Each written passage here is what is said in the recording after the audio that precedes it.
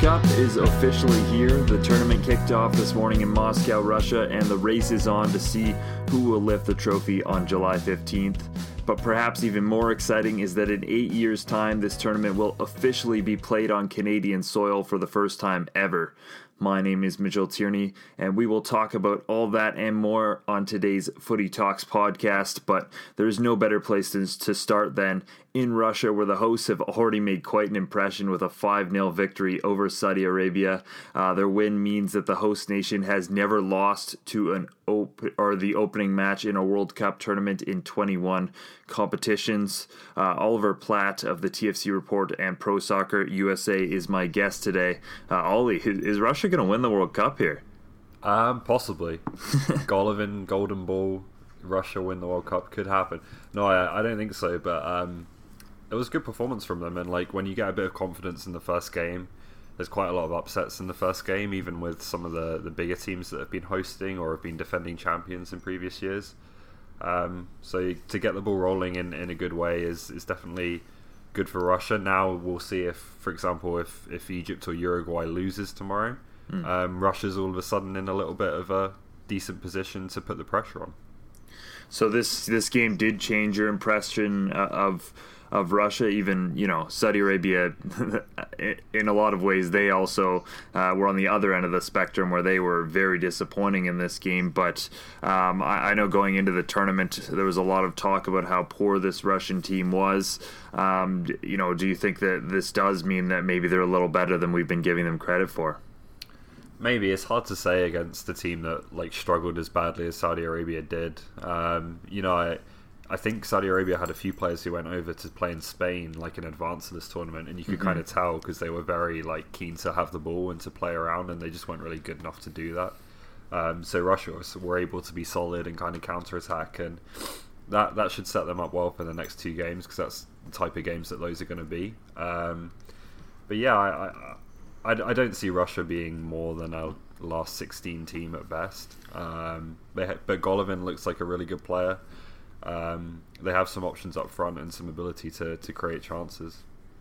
Yeah, that was kind of interesting. You mentioned the Saudi Arabian loan deal with La Liga, and a very interesting deal to say the least. Apparently only 19 minutes of playing time for the Saudi Arabian players who went over, so it doesn't seem like it was the best experiment, more of a marketing thing than anything for La Liga, but like you said, Golovin was the player who stood out far and away the most in this opening match. What did you make of him? He's obviously a very key player for this Russian team, and even in the pre-tournament, everyone was saying, he's the one player that could really make a huge difference for Russia. And some of the balls he was playing in that first game, including that free kick at the end, were unbelievable.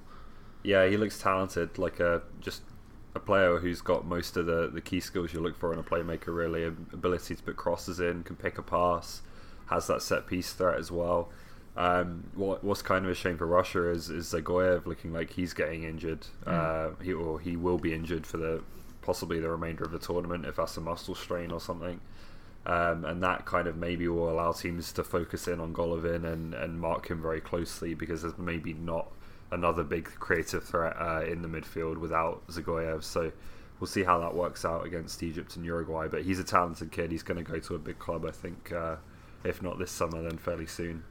I like how the second Zagoyev went down, the commentator decided, hamstring out for the tournament. It was one of those hilarious doctor commentator moments I've ever seen. But let's move on then to 8 years' time. Kind of the big news, certainly here in Canada, announced in the early hours of the morning yesterday that the united bid of Canada, the United States, and Morocco are being awarded the 2026 World Cup, beating out Morocco.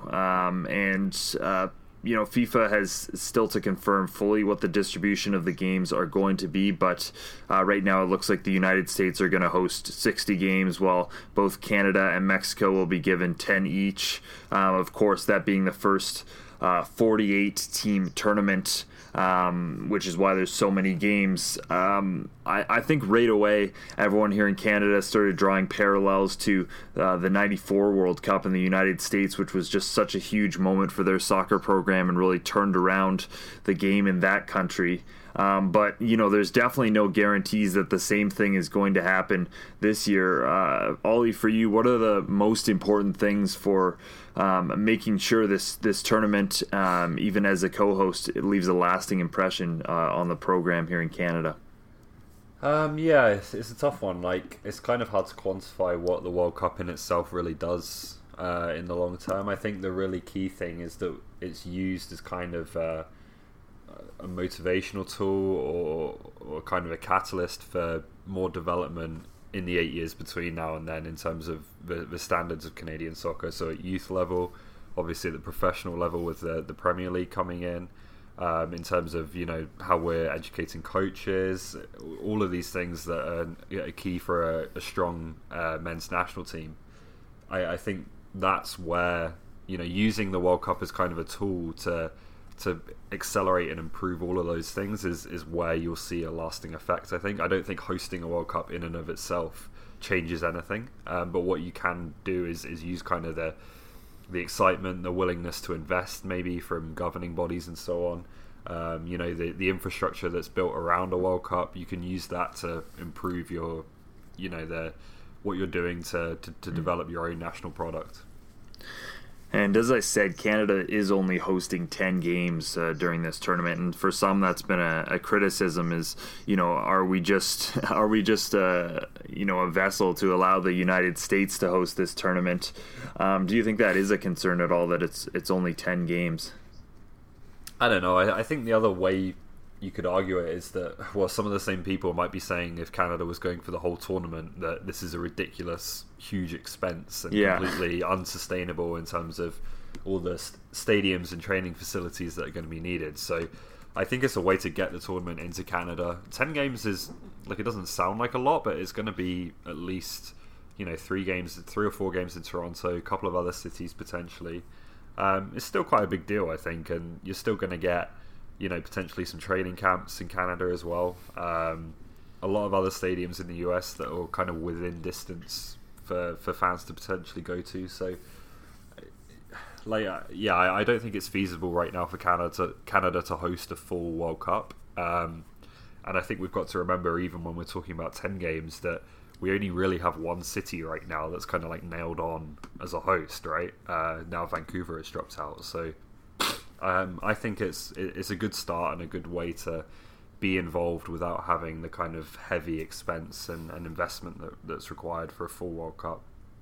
This was such an interesting voting process because at the very start, it really seemed like Morocco was very much going to be the second fiddle. I know when it was very initially announced, it seemed like it was almost a certainty that the United bid would win out because it just made too much sense.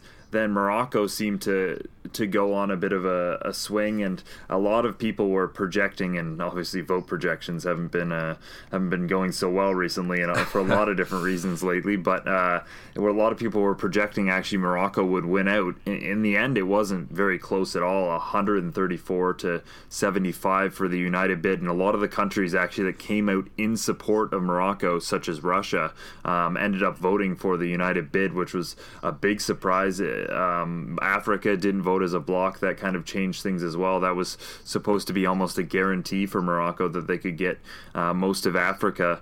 In the end, what do you think made the huge difference? I think I can hear cash registers going off. Perhaps that's one of them, but which always seems to rule things around FIFA. But what did make the difference, do you think, in this being such a lopsided win for the United bid? I don't know, to be honest. It's the first time that the process has been done like this, obviously, because they changed it after Russia and Qatar to one vote per member association. So it was difficult beforehand to get a read on how things were going. Obviously, a lot of people were projecting Morocco to do much better than they did. It was difficult to imagine, at the time how countries were going to vote. There was definitely, the way this new system works, there definitely seemed to be the risk of anti-American sentiment playing a big part. and kind of having maybe political influence in the votes. That didn't really happen in the end. I don't why that was. I don't know. The simple answer is that the United bid was the better bid by a long way.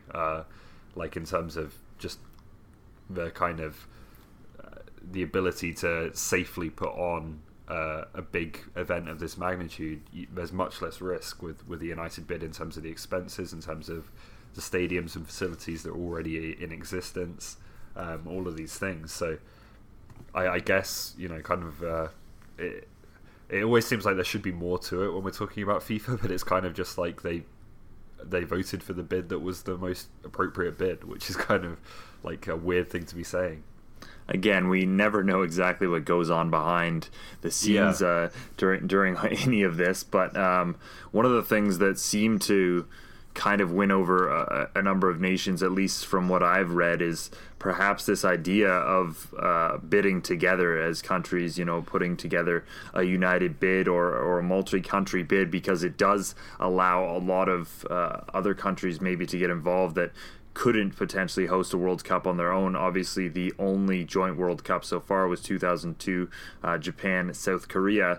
But it looks like at least for 2030, Argentina, Uruguay, and Paraguay will potentially put a bid together. Of course, that being the 100-year anniversary of the World Cup, and Uruguay hosted the original World Cup. So this gives them an opportunity to kind of use other countries and their facilities to as a means to host a World Cup that they maybe couldn't do on their own.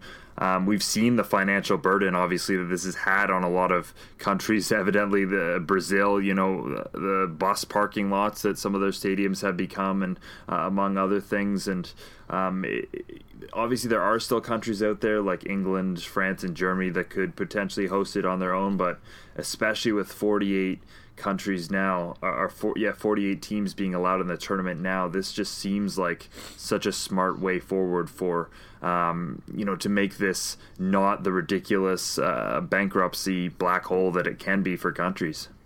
Yeah, it's a good point. And the Euros are going to 32 teams as well, and we're going to have that basically all over Europe, I think, in 2020. So that definitely seems like a sensible way forward, rather than putting just an enormous burden on a country like Morocco. And as you said, it allows potentially some smaller countries that wouldn't be able to even dream of hosting a 32-team World Cup. It allows them to get involved too. I don't even know if I can name 32 European countries. It does seem to be most of the Confederation, yeah. I'll try later. That's not great podcasting audio. But with this expansion to 48 teams, what are your thoughts on it? Because I know a lot of traditionalists definitely don't like it. Will be very interesting. Obviously, instead of the normal group stage, they have the 3-team group stage and then a round of 32, followed by the usual knockout stage. So it kind of changes the format almost completely. Yeah, I'm not sure what to think of it, really. Part of me thinks that people have reacted negatively to it just for the sake of reacting negatively to anything that changes in a tournament like this. I think also when you look at 2014, for example, and the best part of the tournament was the group stage and some of the upsets and some of the teams that we didn't know so much about.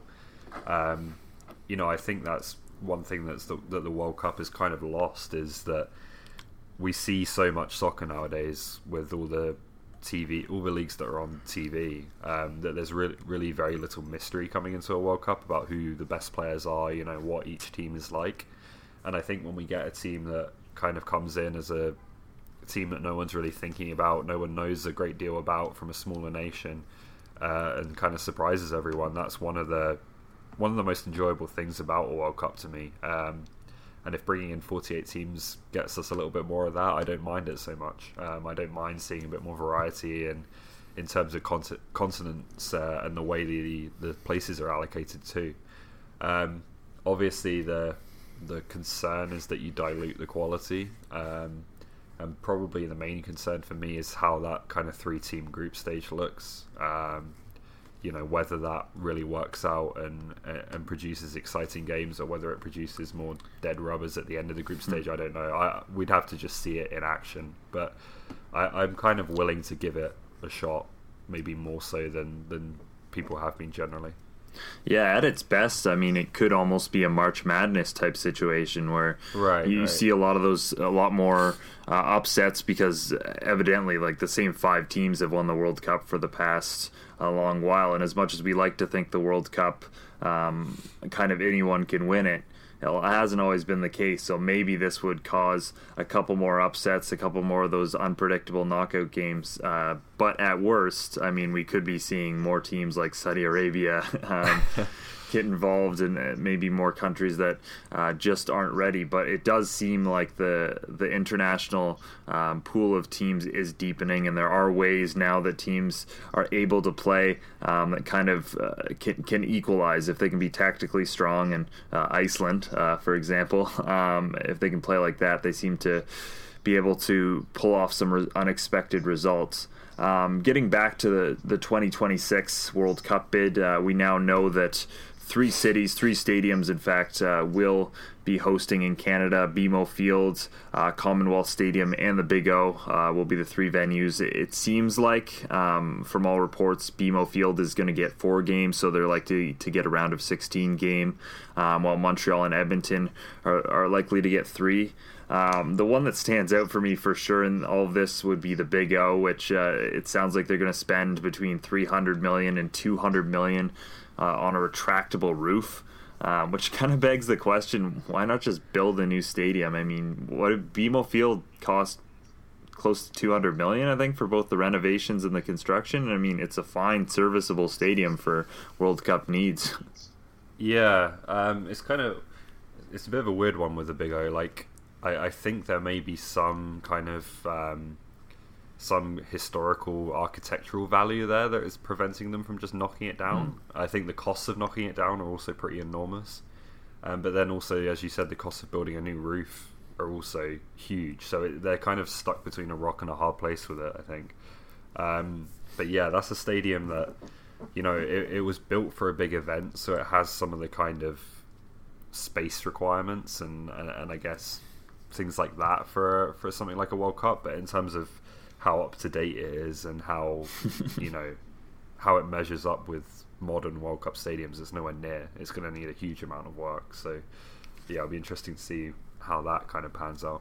Yeah, as you said, it's not just the roof that they need to fix. I mean, it needs modernizing in a whole bunch of ways for anyone who's ever stepped in that stadium. So that's definitely going to be the interesting one in terms of Canadian cities to watch over the next couple of years, because Toronto and Edmonton, I mean, Toronto, they're going to need to add more seats, whether those are temporary or permanent. It's 10,000, which is not all that many. In Edmonton, it's mostly just grass, from what I understand. They'll have to install a grass pitch and maybe do a little bit more work, but they're pretty close already on numbers. So, but in terms of now the impact here in Canada, this has to be great news. I mean, I'd imagine at the Canadian Premier League offices, they were going nuts when this happened, because I think, honestly, regardless of what happened with this World Cup bid, the Canadian Premier League would be a positive thing to come out of it in terms of a league for Canada. But this has to push the league forward a lot and give them almost a purpose in their early few years. You'd hope so, yeah, especially in terms of maybe attracting some Canadian players home to come back to the league. Yeah, it's going to be interesting, because obviously with MLS, it was kind of formed in reaction to a World Cup. It came in 96, 2 years after the 94 tournament. Canadian Premier League is going to get 8 years prior to the tournament, so that's kind of an interesting dynamic as to how a World Cup maybe changes their focus, if at all. How it affects the development of homegrown players and maybe the investment in that side of things. I don't think in the short term, I don't think it changes too much. I think it probably just helps create that sense of excitement around the league, and hopefully, we'll put a few more eyes on it with that World Cup kind of looming on the horizon. And evidently, in 8 years' time, everyone will be hoping that this Canadian team can kind of get its act together a little bit, can be competitive on the world stage. I mean, certainly the new tournament format will probably help Canada, will give them a better chance of, going a little further in this tournament, but there's still a bit of a ways to go to get this team kind of up to standard, even in CONCACAF.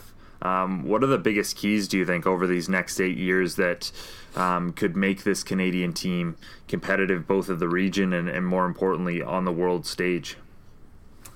Well, I think obviously you've got an opportunity to get in with some kids who are quite young right now who will be at the right kind of age to play in the World Cup. So it's not as if most of their development is already done and you're kind of just waiting to see if anyone pans out. There's still players who have, their 4 or 5 key years of their development ahead of them. So they have time to really put a plan in place now to develop a team, and obviously that's what John Herdman is trying to do.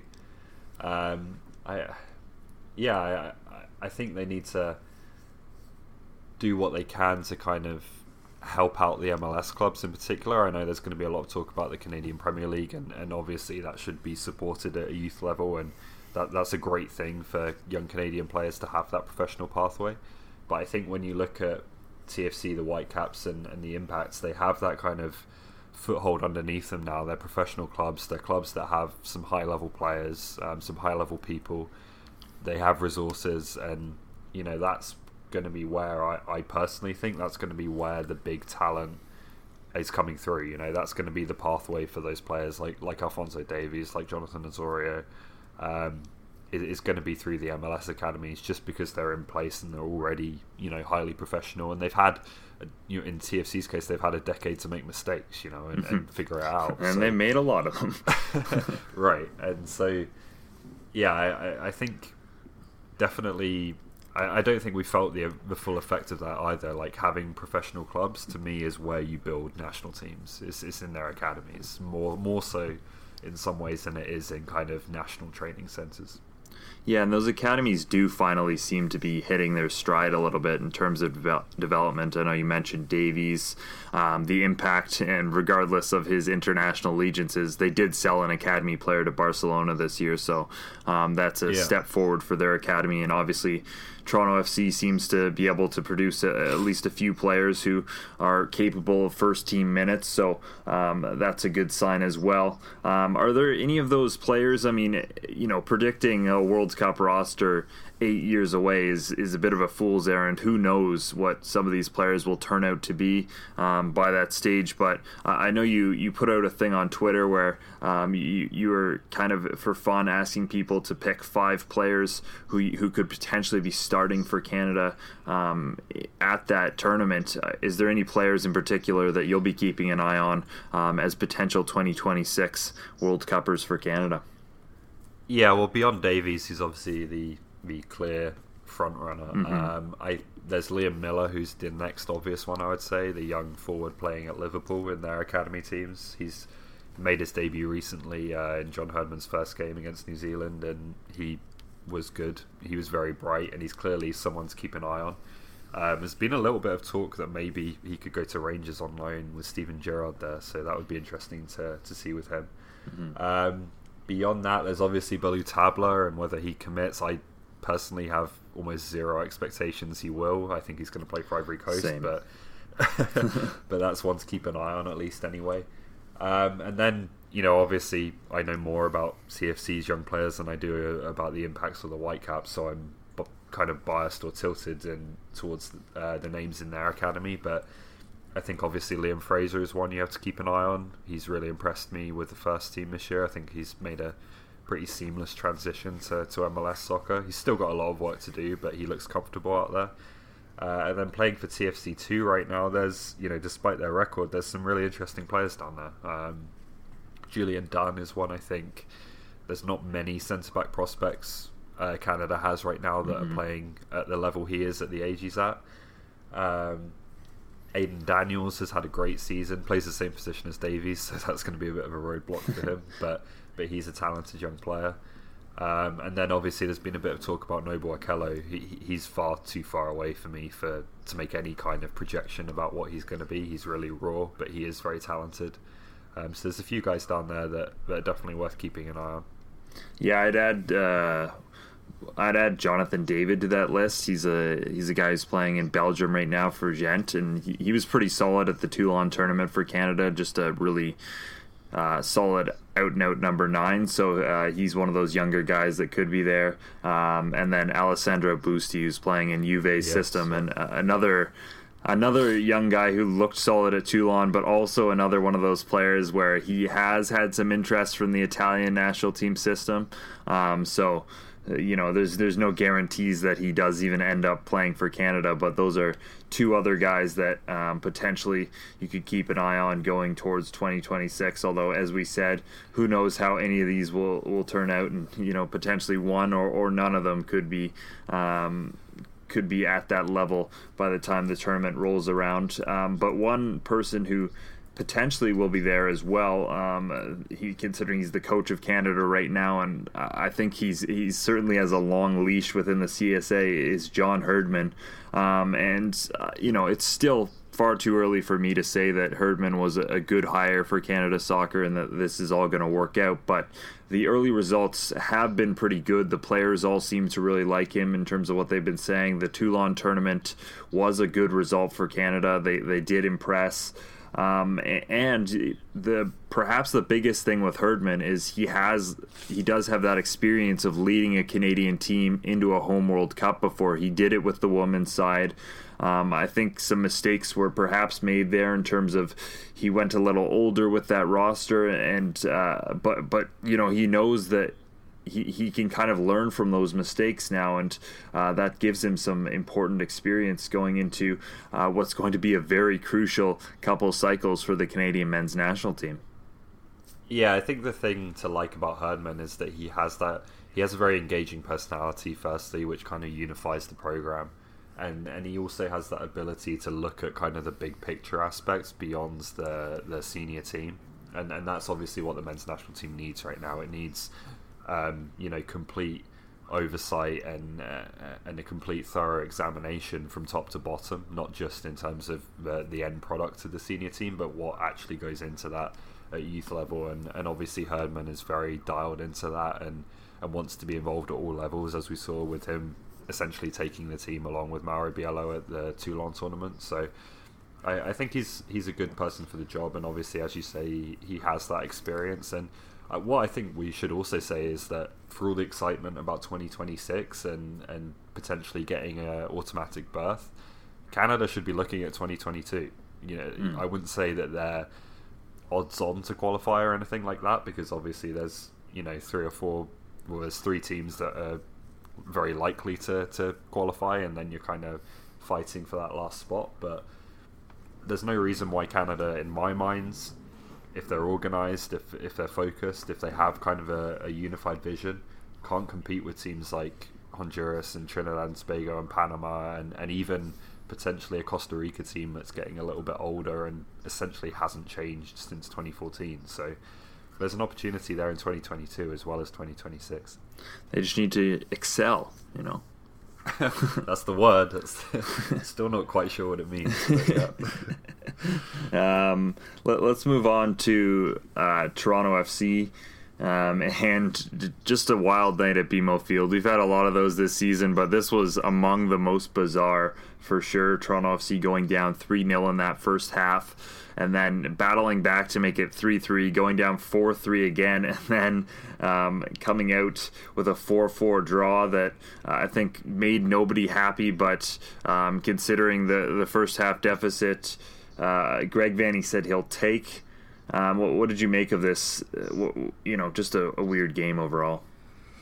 I don't think it was a good game for TFC, even No. with the comeback. I think that first half was that's got to be the end of the line as far as I'm concerned in terms of the way they're trying to play at home right now. It was just a catastrophe, and it's not the first time that they've had they've never had one as bad as that, but it's not the first time they've had a first half collapse of that type this season. And they just need to make some adjustments right now. I think this team is trying to play like the team it thinks it is and thinks it can be, rather than the team it is right now, which is a team that's still missing arguably their two best defenders. Got the third one, Justin Morrow, back in the second half, and he made a big difference. But Greg Vanney was kind of fairly upbeat afterwards about the comeback. Michael Bradley, I thought my read on him was a lot different. He seemed pretty ready for this break and just frustrated with the way the team had played in the first half. He said it essentially wasn't good enough, and they have to come back in a very different way in 10 days' time. Yeah, the two things that really stood out to me that continue to be inexplicable problems almost for Toronto FC's backline is, one, they get pushed a little too far up the field sometimes. They get, I think we saw on the first goal, Nick Hagelin kind of chasing down a ball in the middle, and then on the second goal, they were caught again on the counterattack, and then, Eric Zavaleta trying to play the ball out of the back on the third goal. It's unbelievable how lax they are for a defense that's been giving up this many goals. They don't seem to, you'd think if you were giving up this many goals, you'd sit a little further back, you'd be a little less aggressive, and you just try and keep yourself behind the ball and make sure that, if the opponents are getting shots, at least they're contested shots and difficult opportunities. But it still seems like Toronto FC just want to push the envelope at home, and they keep getting caught out for it. Yeah, it's just open season in front of their defence right now. I don't think there's enough players in the midfield who are kind of acting as something of a block. It's basically Michael Bradley on his own. They're playing this 4-1-4-1 system at home, especially with essentially two playmakers in front of Bradley, which is a bit like what Manchester City did this year. And Manchester City did it, and they did it very well, but that's not a system that's common. That's not a system that has been successful for a ton of different teams across the board. You need to be extremely good in terms of your ability to keep a ball, and also your ability to press very aggressively and win it back quickly, to play with that kind of midfield three, I think. And I just don't think they're there. The balance has been too heavily tilted towards possession and attacking creativity and all of these things, rather than defense, and also rather than maybe having a bit more physicality and pace in the team. Yeah, teams are going to be able to close you down a little more, and if they're not as afraid of you, then it becomes difficult to kind of have that possession and be as dangerous at home, because if they're not worried about your attack, then they can kind of push a little bit forward. We saw that last night from DC United. They didn't seem afraid of Toronto FC at all, and last year teams would come in and they'd instantly lock it down, but now teams know that they can go the other way and get goals, so that's been a huge issue. But one positive... Right, sorry, go ahead. Sorry, just to add to that, and the other thing they don't have without Jose Altidore, or they didn't have until Tosin Ricketts came on, is they don't have that ability to just play a long ball in behind. There's nothing backing the other team up right now because Giovinco is on his own up front. And I think when Ricketts came in, and then when Morrow came in and stretched things on the left-hand side, you saw a big difference in terms of TFC's ability to get the ball out of their own half. And that's a good segue, actually, because I did want to talk about Justin Morrow and his return. He looked huge for Toronto FC. Evidently, it was two very different halves. That second half, they were completely dominant, and a big reason for that was Morrow's ability to push down that left side. And he does a couple things that, obviously, Telfer did get the assist on the goal that started it all. But, for one, Morrow makes those great runs into the box. He sometimes almost acts like another striker for Toronto FC, and they don't have another player who does that, but also his ability to get wide and just float up crosses. Like Greg Vanney said after the game last night, there's nobody in MLS in terms of a left back who does it just the way Morrow does, and he's been a player certainly that Toronto FC have been missing in terms of having kind of a balance for the width that Aro provides.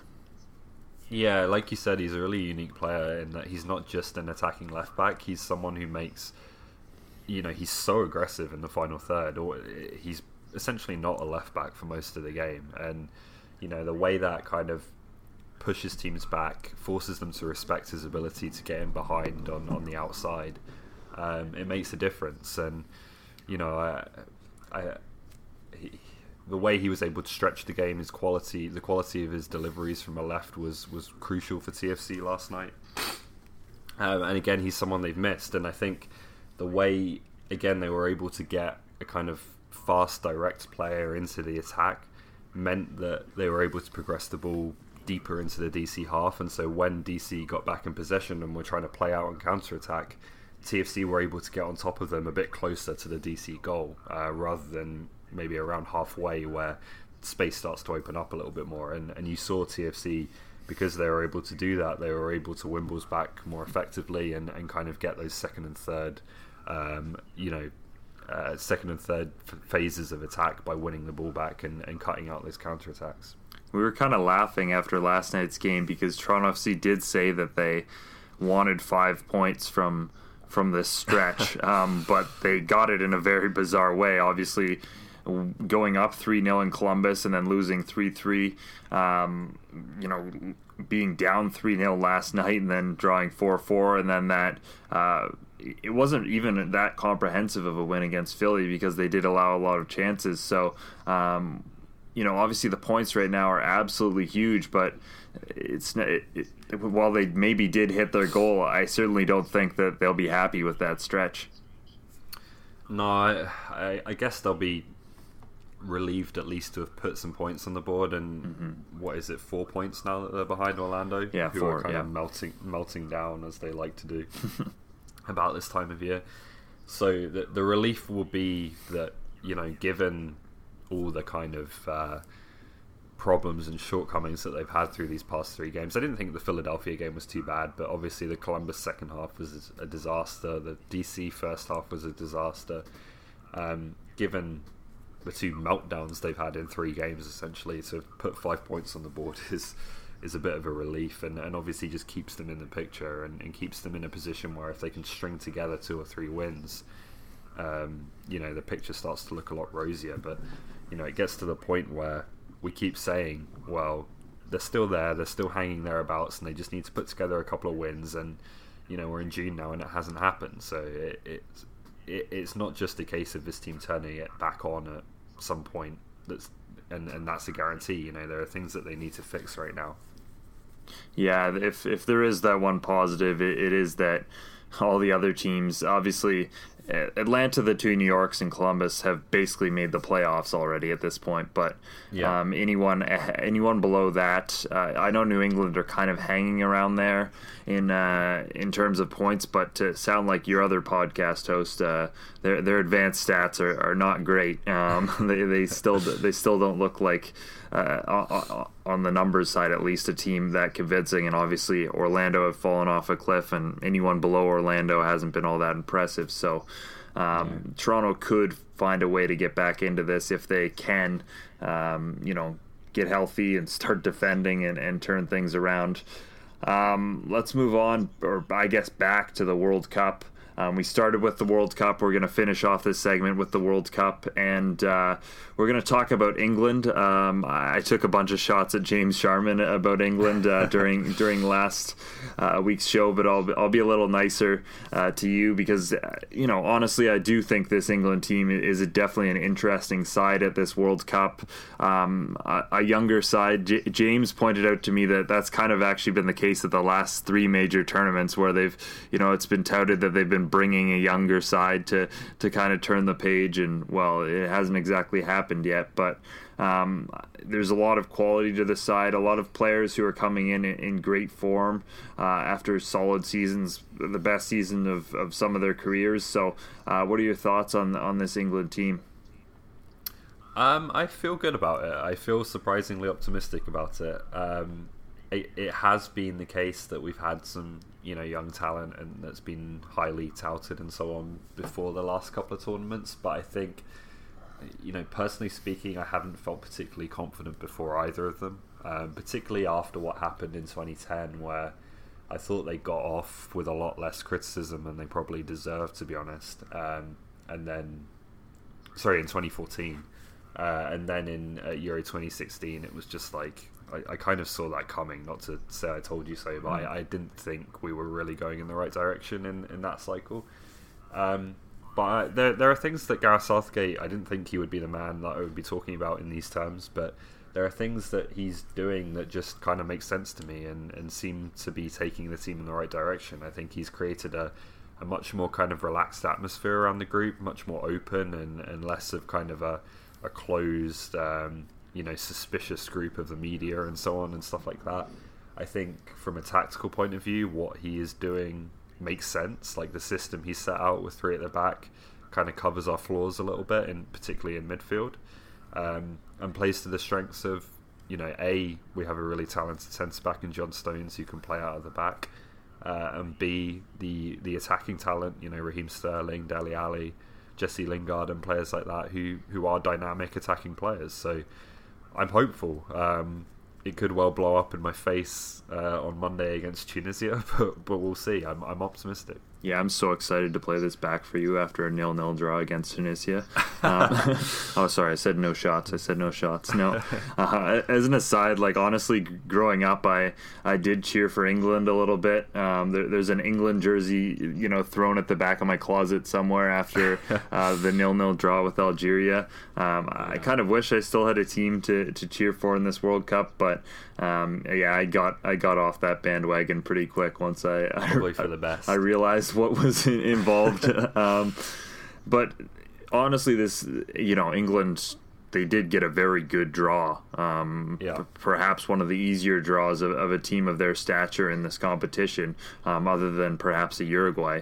So, what do you make of this group? And obviously Belgium will be the other heavyweight in the group, but even they have had all sorts of problems over the years. So, definitely an advanceable group for England.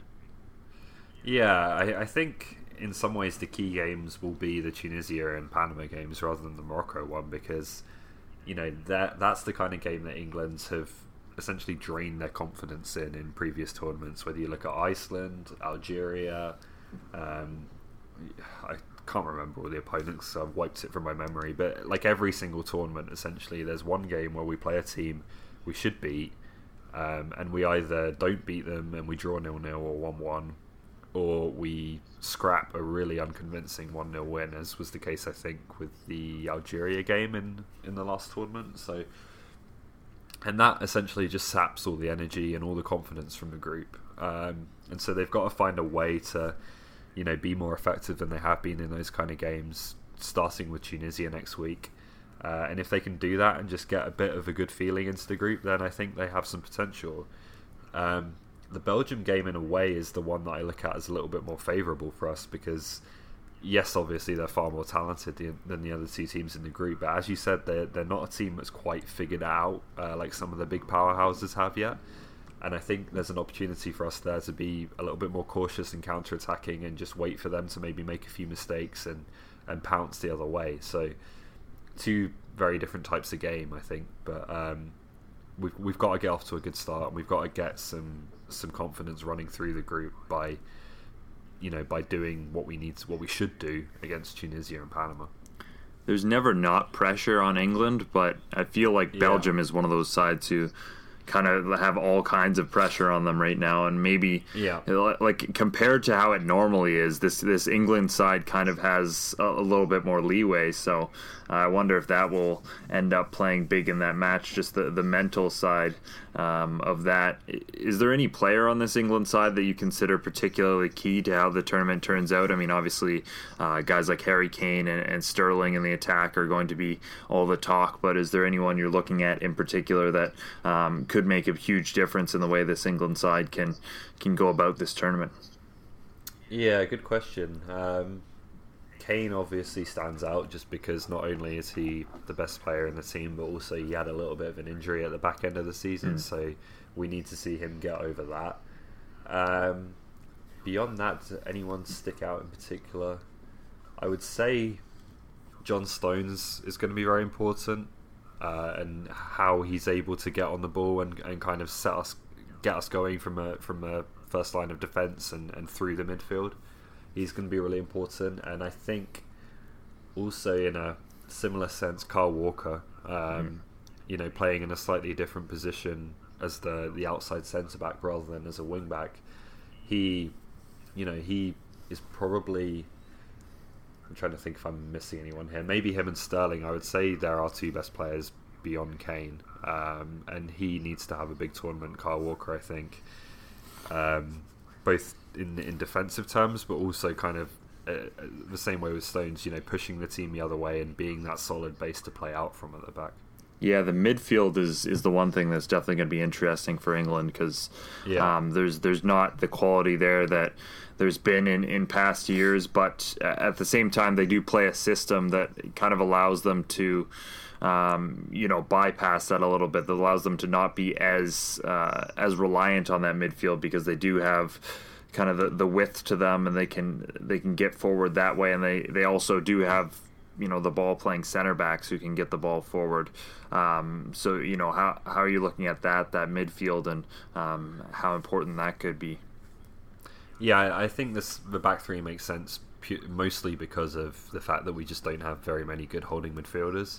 So you kind of create like a diamond in there with Stones and Henderson at the two, the top and bottom, and then Walker and whoever the left centre back is either side, and that kind of gives you a little bit of an ability to build up from the back when you have the ball, but also when you don't have the ball, there's the ability for one of the centre backs to step in and be a bit more aggressive and break up play a little bit ahead of the defensive line, because they have the two other centre backs behind them. So I'm hoping that group together can kind of make up for the deficiencies the team has in terms of defensive midfielders, and not just defensive midfielders but deep midfielders who can play as well.